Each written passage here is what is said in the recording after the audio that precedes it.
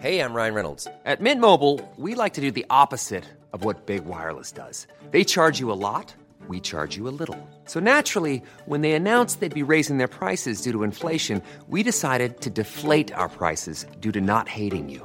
That's right. We're cutting the price of Mint Unlimited from $30 a month to just $15 a month. Give it a try at mintmobile.com/switch. $45 up front for 3 months plus taxes and fees. Promo rate for new customers for limited time. Unlimited more than 40 gigabytes per month. Slows full terms at mintmobile.com. Hiring for your small business? If you're not looking for professionals on LinkedIn, you're looking in the wrong place. That's like looking for your car keys in a fish tank. LinkedIn helps you hire professionals you can't find anywhere else, even those who aren't actively searching for a new job but might be open to the perfect role. In a given month, over 70% of LinkedIn users don't even visit other leading job sites. So start looking in the right place. With LinkedIn, you can hire professionals like a professional. Post your free job on linkedin.com/people today. Why don't more infant formula companies use organic, grass-fed whole milk instead of skim? Why don't more infant formula companies use the latest breast milk science? Why don't more infant formula companies run their own clinical trials? Why don't more infant formula companies use more of the proteins found in breast milk? Why don't more infant formula companies have their own factories instead of outsourcing their manufacturing? We wondered the same thing. So we made ByHeart, a better formula for formula. Learn more at byheart.com. Welcome to the Intercooler Podcast. Hello everybody, welcome back to the Intercooler Podcast with me, Dan Prosser, Andrew Frankel, my co-host. We are joined by a guest today who I will introduce in just a moment. Andrew, it's a busy episode. Yeah. We're covering lots of ground. There's lots that we want to talk about. I've been driving a Porsche 911 variant that I've been desperate to drive for a long time. We've got a couple of electric cars that we're going to talk about, little and large. Very small, very big. Very small and very big. Yeah. But we're starting with a bit of news. Yeah, exciting news. Well, for us, certainly, and hopefully for everyone listening to this. I think so, because the Intercooler is partnering with PistonHeads. I mean, that name is surely going to be familiar to everybody listening to this. PistonHeads is a titan of our world. The classifieds, the forums, the editorial, the videos. It's huge, and we are launching our new partnership with them today. Now, we'll talk to Pete in a moment, who can tell us a bit more about PistonHeads, about the background, about what we're going to be doing together. But actually, it feels like a really significant moment for me, this, because it was 18 years ago that I first got paid to write about cars. Yeah, and that is a moment you never forget. It's a moment you never forget. It's when you become a paid automotive journalist. And when you've been dreaming of doing it for a long time, it's a big deal. And that was for PistonHeads. And on and off, I've worked for PistonHeads ever since. A few years ago, I was doing a lot of video work with PistonHeads. So this is a big deal for me. Now, clearly, there's a huge amount that the Intercooler and PistonHeads can do together over the coming months. So to get us started, let's bring in Pete, who can tell us a bit more. So Pete, how long have you been with PistonHeads? Yeah, so PistonHeads founded in 1998 as kind of an online website for cars. It really came out of a guy called Dave Edmonston, or Petrol Ted on the forums, who founded this. He decided to take a punt on it as a place for him and his friends to get car news and then chat about cars. So that's where it sort of started from. And he grew it from there to build it up to what it is when I came along, which was when Haymarket bought it off him in 2007. And that's when I went in. So I've been there 17 years, which sounds incredibly long time. I have been and gone in that period of time, and I've sort of been dragged back 3 times. So I'm back in, and I'm kind of a new sort of part of trying to build PistonHeads. But back in that 2007, I remember a friend of mine, Ben, saw an advert for it on the front of PistonHeads as they needed a software engineer. That's what I am as background, and I applied. Turns out I found many years later I was the only one who applied. But you got the job. Pure lucky. So I got the job. 100% success rate on that application. And it was a crazy time because it was in the Haymarket offices in Teddington, which you've probably both been to. I lived in for a while. In for a while. Some of them have lived in more of those. Yeah. And we were sort of sat on the side next to Autocar and What Car were around the corner. There was 3 of us working on it. only three of us. Wow. So we had Adam Towler, who's working as editor, Paul Garlick, who is a publisher. And we sat outside Patrick Fuller's office, sort of big name in sort of that autocar world, and sort of looking at all these journalists over the other side. And I remember in the second week, Paul turned around to me and said, "Oh, we've got this drive to drive the Gumpert Apollo around Brands Hatch. We need someone with a race license to do it, and you've got a race license," because I failed racing driver when I was younger. So I was sent off to drive this car 2 weeks in, looking across at these interns who obviously want to dream of doing that to our first break, go and drive this car around and write about it and put it on the website. And it was just a crazy, surreal thing. I wasn't trying to be a motoring journalist, but I sort of fell into writing occasionally for it. But that is one of the charms of PistonHeads. Because it's a small team, if you're associated with it, fun things happen. And opportunities come up and you get to get stuck in, don't you? It's great. And in that 2007 period, it was because we wrote stories. We had to 5 stories a day we were trying to get up on the sites. So I remember writing about a bridge being closed in the M1 just because you needed content in there. We've all done it. Yeah. But the good thing about then, because you go, well, Twitter only started in 2006. Facebook was probably still in universities, hadn't really got out there. And it was one of the few sites where you got instant feedback on anything you wrote from the community. That was the amazing thing about it. And I can remember thinking it was so innovative. And I also just thinking, because what was I doing at the time? I was probably the editor of Motorsport. I was an editor editing something. And I just thought this idea of actually getting your audience to write your content for you was just such a clever idea. And the whole thing about the forums, which we just sort of take completely for granted now. Was there anybody else doing it like that back then? Nobody allowing. So there was lots of forums around, very single make forums around, which is the beauty of PistonHeads, because I think PistonHeads sits as kind of, if you like cars, you sit on PistonHeads. When you have a car, you go into a one make forum. You used to talk there, and then you sell that car, and then there's no point being on that forum. Yeah. I still get a birthday request from the MG ZTT Owners Club every year, and I'm like, I don't own one of those cars for years. But PistonHeads always sat there as kind of a place where you could talk about any car, and when you owned a specific car, you went in there, and then you came back to PistonHeads. And I think the thing was about the commentary is it had a lot of mainstream manufacturers even looking at it. I remember we did a piece on when the Vauxhall VXR8 came out, and we did engine noises of it and a piece. And their boardroom got together to watch the comments come in as we published the review of it, because this is the only way you can get sentiment about a car. Yeah. So it's sort of crazy times. And there was another example, which I think it was when Ian Callum, one of your people who write for you, launched the Jaguar XJ, and they created the kind of concept designs, and they got rave reviews across the forum. And then slowly, as kind of you went through the sort of natural progression of releasing a car and got to the spy shots, and kind of first people sort of spotting the car, suddenly the sentiment dropped inside the forums. And I can't remember if it was Ian Callum himself or someone who worked in the office phoned up us and said, we're really worried about actually launching this car because we've seen this sentiment drop from really good designs to where we are. That they said, right, we're going to organise an event, get the most kind of influential people from your forums. We're going to set up somewhere in the Barclays and talk through why we've done certain things in the car. And you think now influencers is everywhere. It's trying to influence people. But back in those days, it was the single kind of influencing place for forum content. And it is still enormous. It's a massive online car community. The forums are thriving. The classifieds have been a mainstay. The editorial is strong consistently on the homepage. So how has PH grown during the years that you've been involved? Yeah, so over the years, it's very much that classifieds element has grown a lot from when I first started. I think it was much more element. It was more that forums and editorial content, but classifieds has become more a part of it. It's more where it's where our revenue comes from to try and be able to do all the other stuff.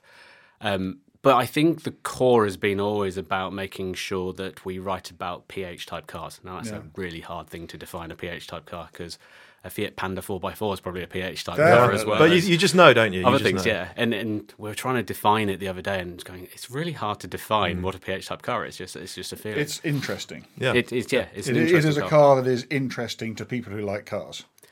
Yes, it's enthusiast cars, and our motto has always been that it's like for enthusiasts by enthusiasts, because everyone who works on the site just love cars, and we just try and do things for the enthusiasts that we would enjoy. So that's like, we write about stuff we enjoy. We try and build functionality that we would enjoy. So if you go in the classifieds, we very much built it in a way that try to match what people do in the forums, which is like, what car can I buy that has this certain criteria? Like it does 0 to 60 in under 5 seconds, or can carry my family, or that kind of stuff.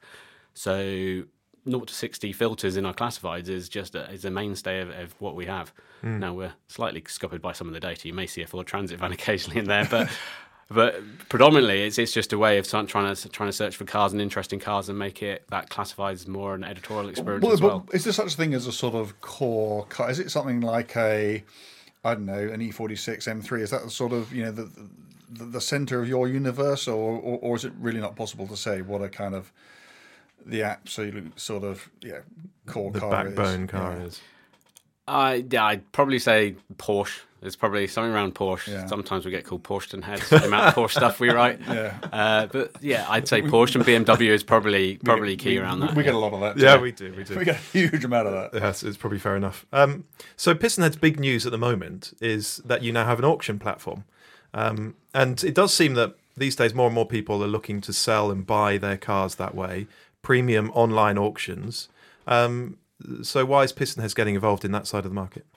Yeah, so for the car buying, we kind of looked across kind of how you do car buying or how you do car selling across the board.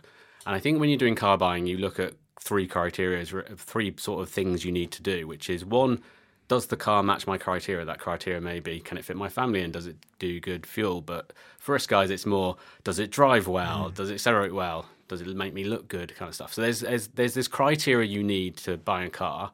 The next thing you want to know is, actually, am I paying good money for this car? Am I going to be ripped off? Am I going to find one next week that's far cheaper and far better, and have that kind of cognitive dissonance of buying the car? And the third thing is you want to make sure it's reliable.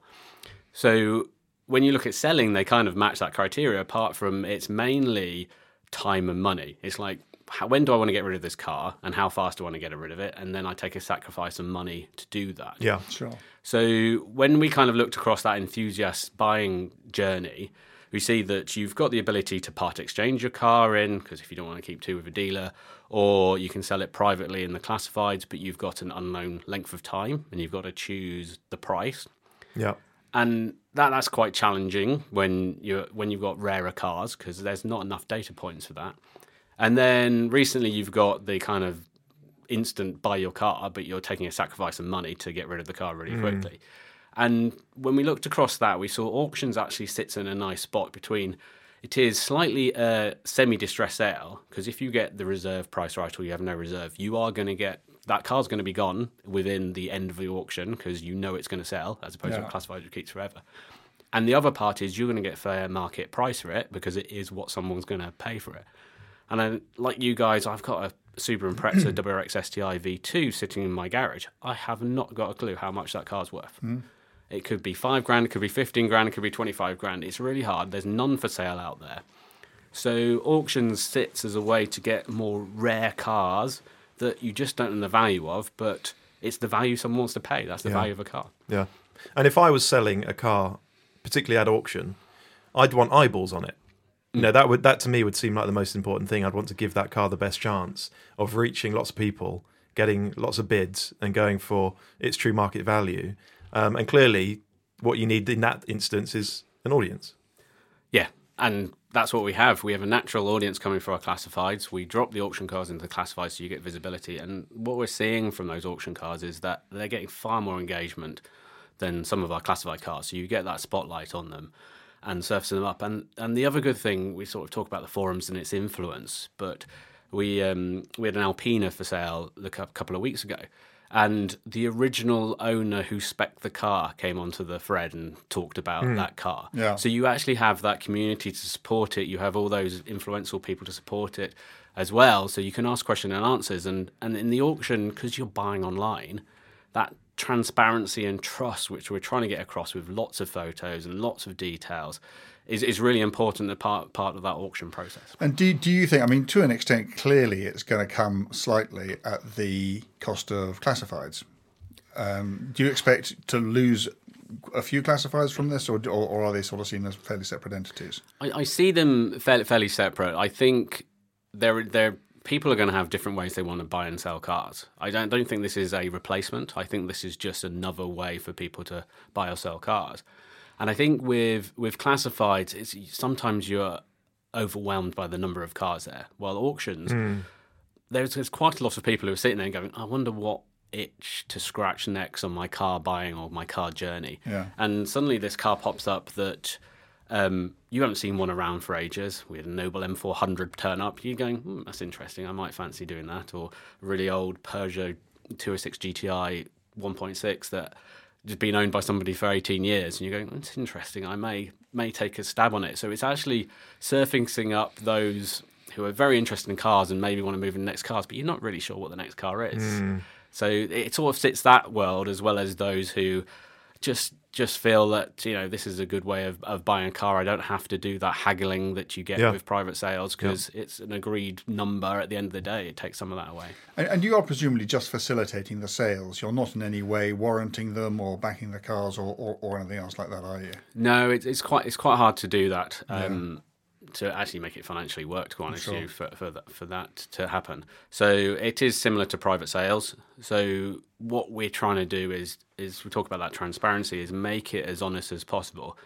And that way you can get for better market value for it. I think if you leave sort of certain parts ambiguous on a description, somebody's got to build that into their head of the bidding going, well, I've got a TVR Chimera, the outriggers might need redoing. So if it's not mentioned in the advert, I'm going, right, I'm going to allocate a certain amount to sort of deal with that and take the bid away. So we actually find the more honest and the more like this is where the scrapes are, these are where the damage are, actually a much better way of getting high value. Well, I always do that. I mean, it's just common sense, isn't it? If somebody's sort of saying, well, this is what's good about this car and this is what's not so great about this car, the sense is, and it's probably fair, that you're dealing with an honest seller. Whereas if somebody only this is amazing, you think, well, this car's 25 years old or whatever, it's not going to be perfect. And so what aren't you telling me? Yeah, and I think, especially with sort of the PistonHeads members, is they care about cars. So and they know them as well, don't they? They know cars inside out. A lot of those forum users. There's so much knowledge in there, that must be a huge comfort for buyers, actually. So it's quite early days for your auction platform, isn't it? But what have the highlights been? Yeah, so early days. So we kind of launched it at our 25 years of PistonHeads, 25th anniversary last August. So we kind of trialled it for the last half of the year just to learn loads of stuff, just to work out how it all works. I think sort of the highlights across that probably. Whoa, let me think. I think the Noble M400 was a good car because it was they're quite rare and unique. Yeah. We've had some sort of rarish cars go through. There's some coming up at the moment. So we've got a Formula Ford coming up very shortly, which is quite exciting. And I think it comes with discounted tuition if you want to buy the Formula Ford Champion. So there's a bit of rarity. Do you get, just generally speaking, in the classifieds as well, do you get competition cars coming through? Yeah, we get a few competition cars coming through. I think it's not as much as we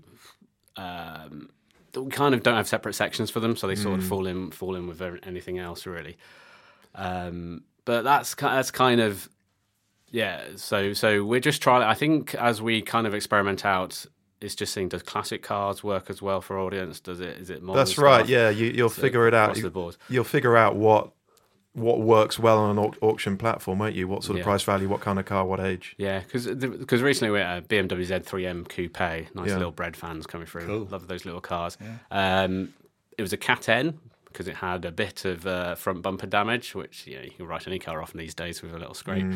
There's not that many in the classifieds, but that kind of it went for just over £20,000. Which is good value for that kind of car. So I think that was quite interesting. And the other thing we had a Super Impreza where somebody, as a PistonHeads member, had taken the 3-litre turbo H6 engine from an Outlook and just went, oh, does that fit in a Super Impreza? And just put it in the Super Impreza, built it, and decided, well, he's done that kind of thing and wanted to sell it by auction. So there's a complete rare car that a guy from Hungary bought. He flew in, drove the car back to Hungary. We did check to make sure he made it. He made it. Yeah, and he was very happy. But that's a great example, because how do you figure out what something like that's worth? Yeah, there's no way, and it's really hard for us when we're trying to even set reserves on cars or have no reserves to go, well, what is the value of this car? And you have to do a lot of research to try and work that stuff out, yeah. So, I mean, if you are interested in buying a car from PistonHeads Auctions, just head to PistonHeads.com. You'll find the auctions page very easily. And if you're interested in selling your car via PistonHeads Auctions, again, go to the homepage, PistonHeads.com, find sell and choose sell by auction and just fill in the form. Do remember to tell them that PistonHead, that the intercooler sent you. There's a drop-down menu. Just select the intercooler, please. Pete, just to finish off here, it's always interesting when someone is sort of in and around the world of auctions, of classifieds, and understands the market and what's going on. I just wonder how's the year started out? What are the trends? Because there was a little bit of doom and gloom last year, wasn't there? Yeah, I think this year, doom and gloom, is it still there? I think it started to steady up. So I don't know whether it's really doom and gloom or whether there was just inflated prices halfway through the year as well. I think it's a lot of that, isn't it? I think a lot of stuff has been quite expensive for quite a long time, hasn't it? Yeah. So and you wonder whether this isn't just a sort of a bit of correction. a natural correction. Yeah. So I think we've corrected down to sort of the beginning of sort of the 2023 numbers, and we can see that in the data. So we have a lot of asking price data. So I can't tell you what the cars sell for, but we know what people are trying to advertise them for across the board. And I think we're seeing, one, that you're just seeing that kind of market correction that's happening. Two, I think as you go through a market correction, dealers are just being more savvy about the stock they bring into their forecourt, because they just don't want a depreciating car sitting on their lot. Well, when cars are appreciating, you can take a gamble. It's just making money as it sits there if you sell it. And then I think there is a little bit of a price challenge for people buying cars. So sub-enthusiast cars, under 20k, are actually doing reasonably well. It's the richer stuff that's actually dropping. And a really good example is if you look at like M3s across the board, different generations of M3s, you can see that the newer M3s, they've probably dropped 10% in the last 6 months. Wow. But you're now seeing kind of the older models, not the E30, because that just went nuts in like 2016. And these, yeah, but the 46s and it's kind of the 36s, and those are all sort of converging at 20 grand. They're all ending up about the same price, which is crazy, because I'd say the V8 is probably the better one of all those ones. But they're all converging where they are, and they're sort of staying steady. So you're seeing that like the older cars come up, you're seeing the newer cars go down, which is really interesting. And there's some other little trends. You take Fiesta STs. The ST3s are doing well. The ST2s are doing rubbish. But are they? No. Yeah. So it matters that much. So it's like even down at that kind of level. Wow. And I think the announcement, the Fiesta finishing, is probably sort of helped some of those things across the board. But yeah, it's just across, and electric cars, especially premium electric cars, they've seen drops as well. But I think that's well advertised, especially Teslas. But that goes across to the e-tron or the other versions. Yeah, everything, I'm sure. Okay, well, we need to leave it there. But Pete, thanks for coming in and telling us all about PistonHeads and PistonHeads' new auction platform. It'll be interesting to catch up a little bit later in the year. Maybe we'll see what the market's up to. You can tell us more about what's come through the auction platform. But, I mean, the Intercooler and PistonHeads are going to do plenty over the next few months. So I'm really looking forward to it. Let's get stuck in and make the most of it. Really excited. Thanks, guys. Great. Thank you.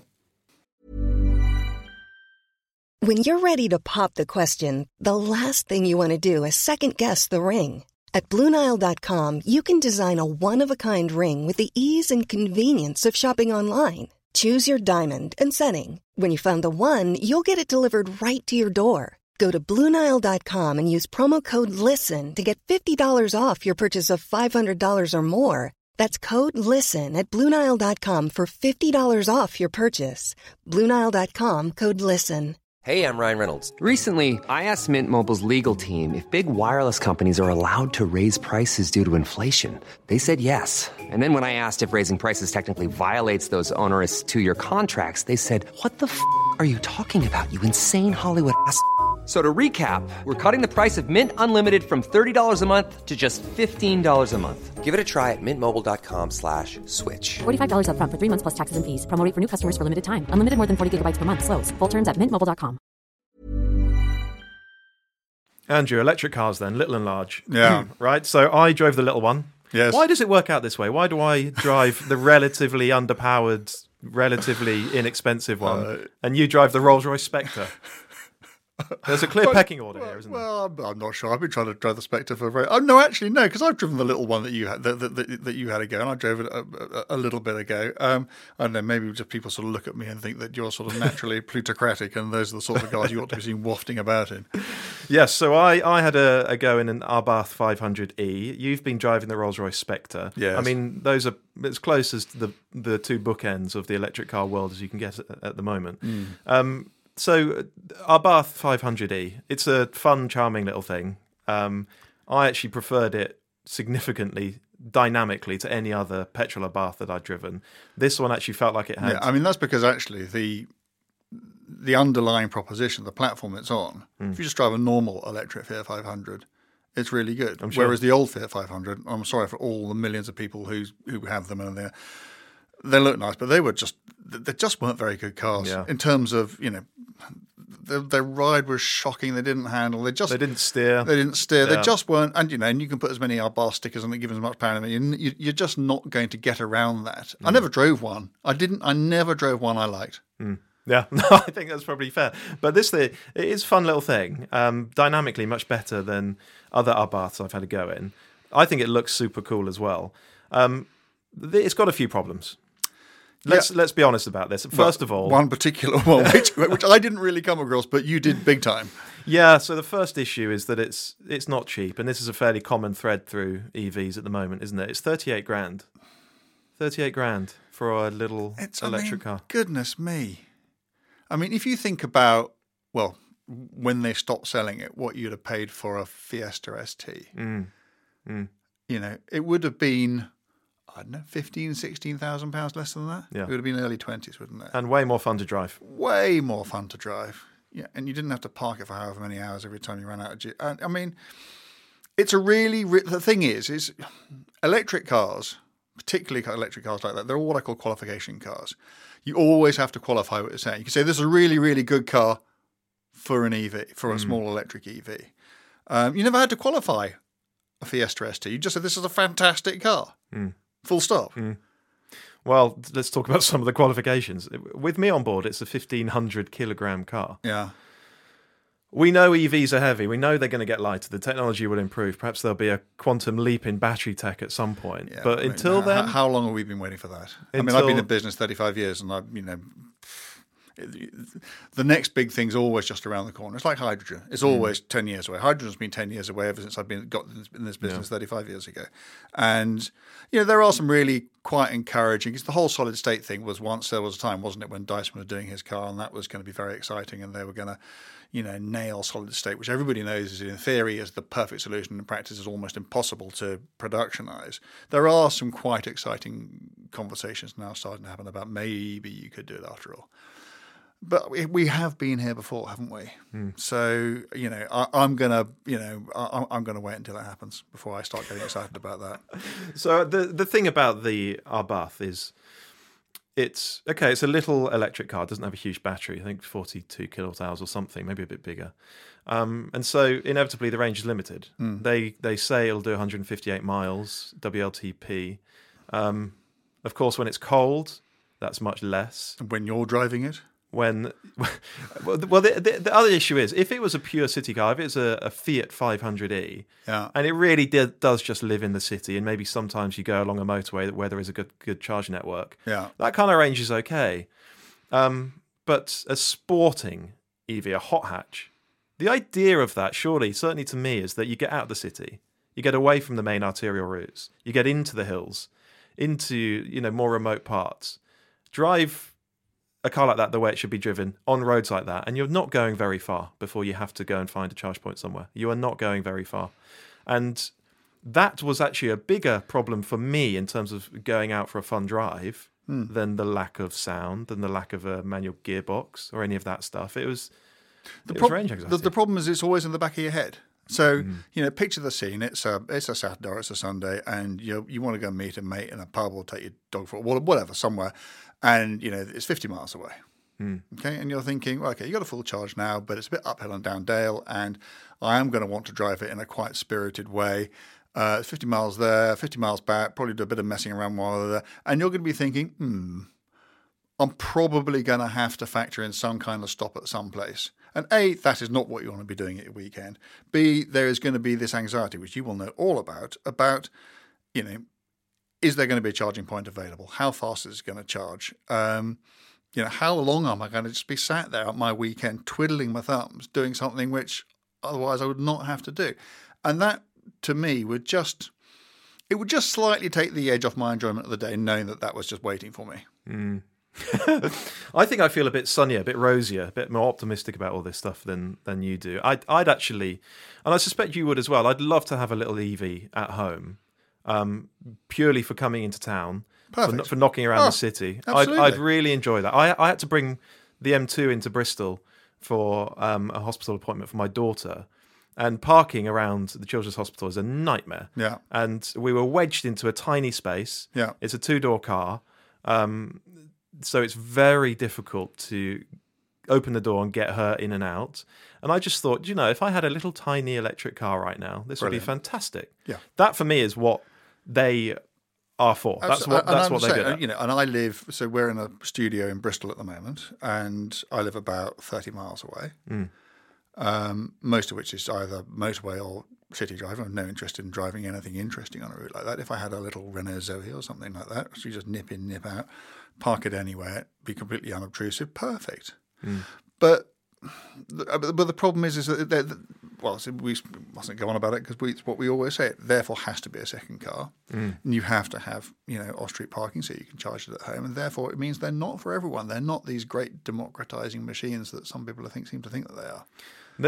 The issue for me is that when you need them to do something else, something other than just zip around the city, you are then limited. But it's more of an issue with something that is trying to be a bit sporty. Because, as I say, it should be driven in a certain way. It should be driven on a certain road. So it was an eye-opening experience for me. But when we had lots of charge and I was on a great road, I enjoyed it a lot. Yeah. But let's talk about the other bookend. The big one.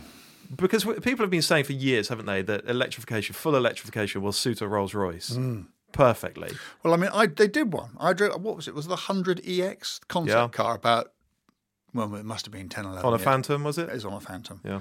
I went and drove it. I went and wafted around West Sussex in it for half a day. And I just thought, if ever a car would really, really benefit from electrification, this is it. It was fabulous.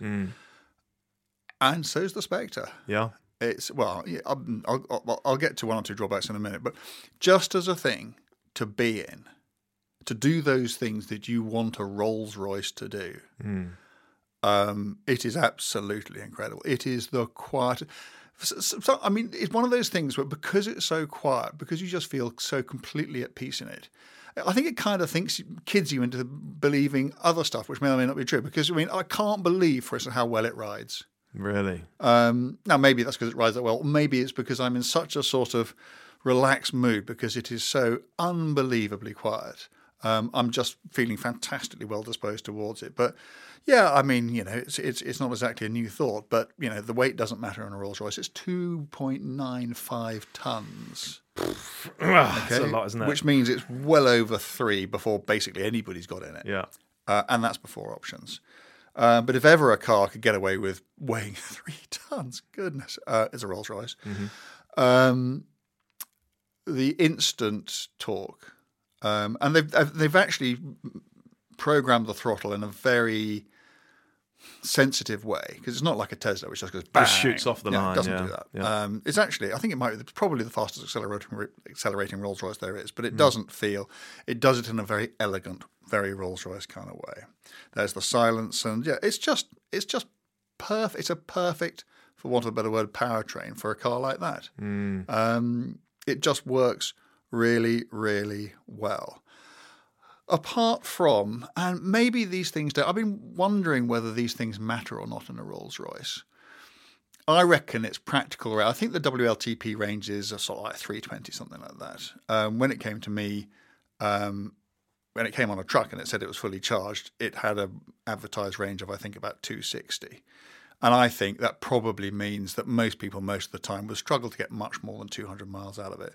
And then obviously, because it's got a battery the size of an oil tanker in it, you're going to need to be parked for quite a long time, particularly if you're at home, to charge it up again.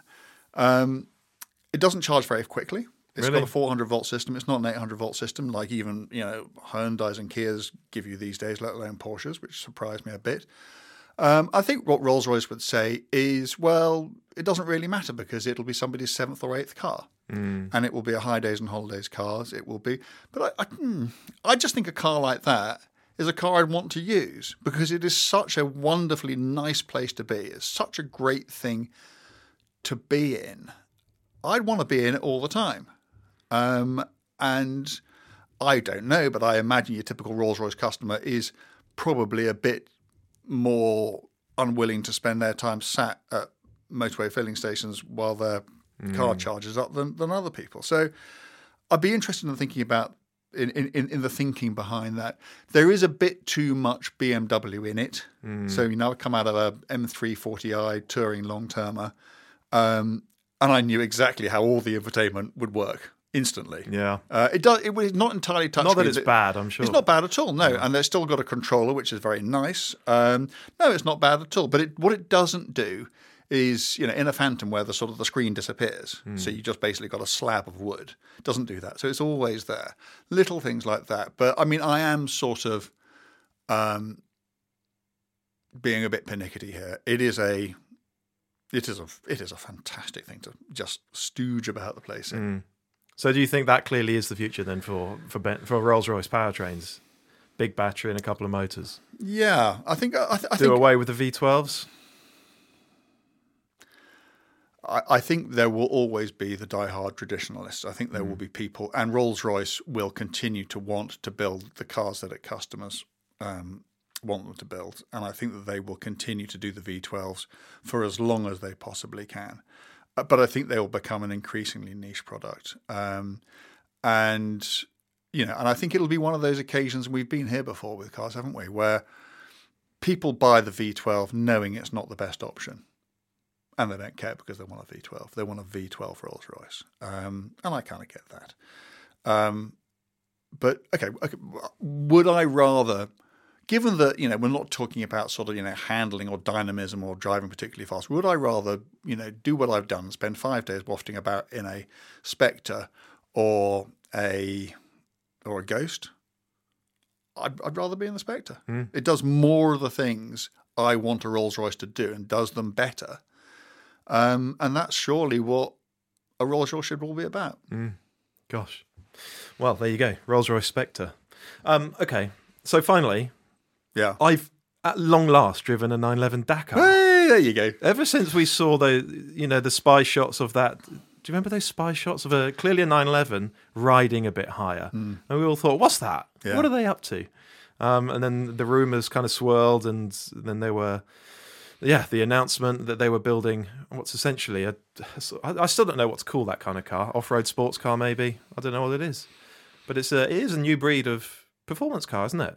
Yeah, and it is in a little niche at the moment. There's only the Dakar and the Huracan Sterato. Indeed. But that'll change. There'll be more, won't there? Well, I mean, tell me what you think. Did you like it? I liked it a lot. I mean, I only drove it on the road. I didn't drive it. You drove it through the flipping Sahara Desert, so we've had slightly different experiences. I was in, where was I? I was in the hills just outside Bristol. So not the Sahara Desert. But do you know what? I'm not sure, even if I had the money, I'm not sure I would ever be brave enough to rattle my own, what was it, 160, 70, 80,000 pound car over gravel and rocks and all the rest of it. No. I don't know if people would do that, will they? No, but that's not what the car's actually about, is it? No. The fact that it can is very nice. But goodness knows, there are all sorts of cars which do all sorts of things, which they never actually get to do in the real world, and they still get bought for those reasons. People just like to know that they can do them. Like 200 miles an hour. 200 miles an hour, like, Range Rovers going up the side of mountains, that sort of thing. So, yeah. But yeah, the fun of it actually isn't that you can go and pretend you're doing the Dakar Rally. Yeah. It's that on the road, you've got a bit more ground clearance. You've got a bit less grip. It was on the Scorpion tyres. Yeah. So are there 3 different options? Is there a super knobbly tyre and a... No, I think there's a Scorpion, which is the sort of standard on-off-road tyre, and you can get a summer tyre for it, and you can get a winter tyre for Oh, it. okay, fine. Yeah. So that is the most off-roady tyre that definitely. they do. Yeah, absolutely. So the point about it is that you have a bit less grip, you have a bit more ground clearance, you have a bit more body movement, Bit more sidewall, just a bit more. yeah.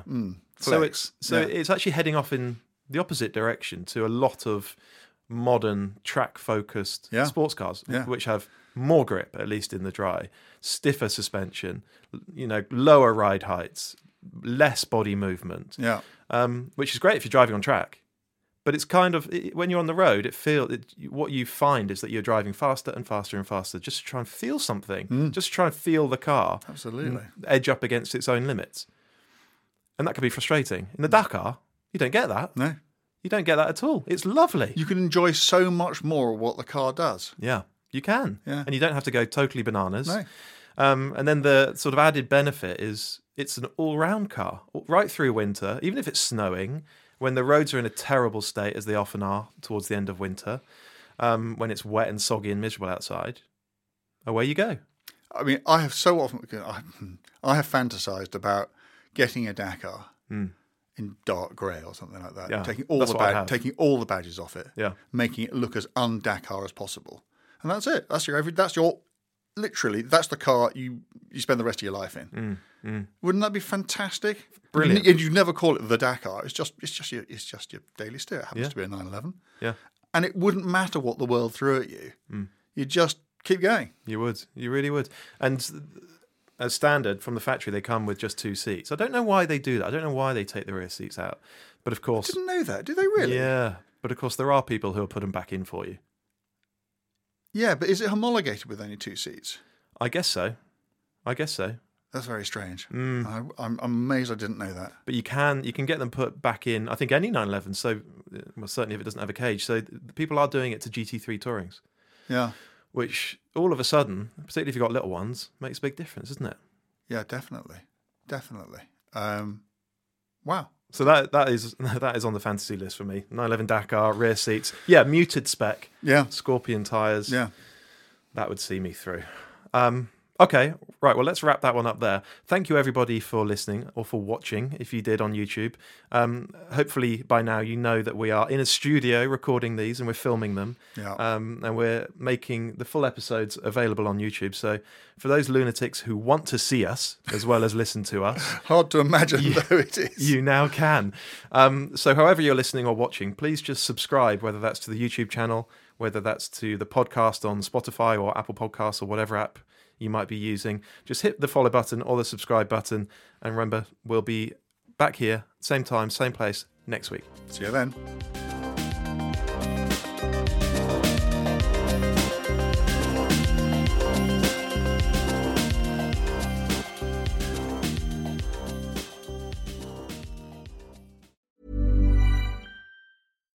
Why don't more infant formula companies use organic, grass-fed whole milk instead of skim? Why don't more infant formula companies use the latest breast milk science? Why don't more infant formula companies run their own clinical trials? Why don't more infant formula companies use more of the proteins found in breast milk? Why don't more infant formula companies have their own factories instead of outsourcing their manufacturing?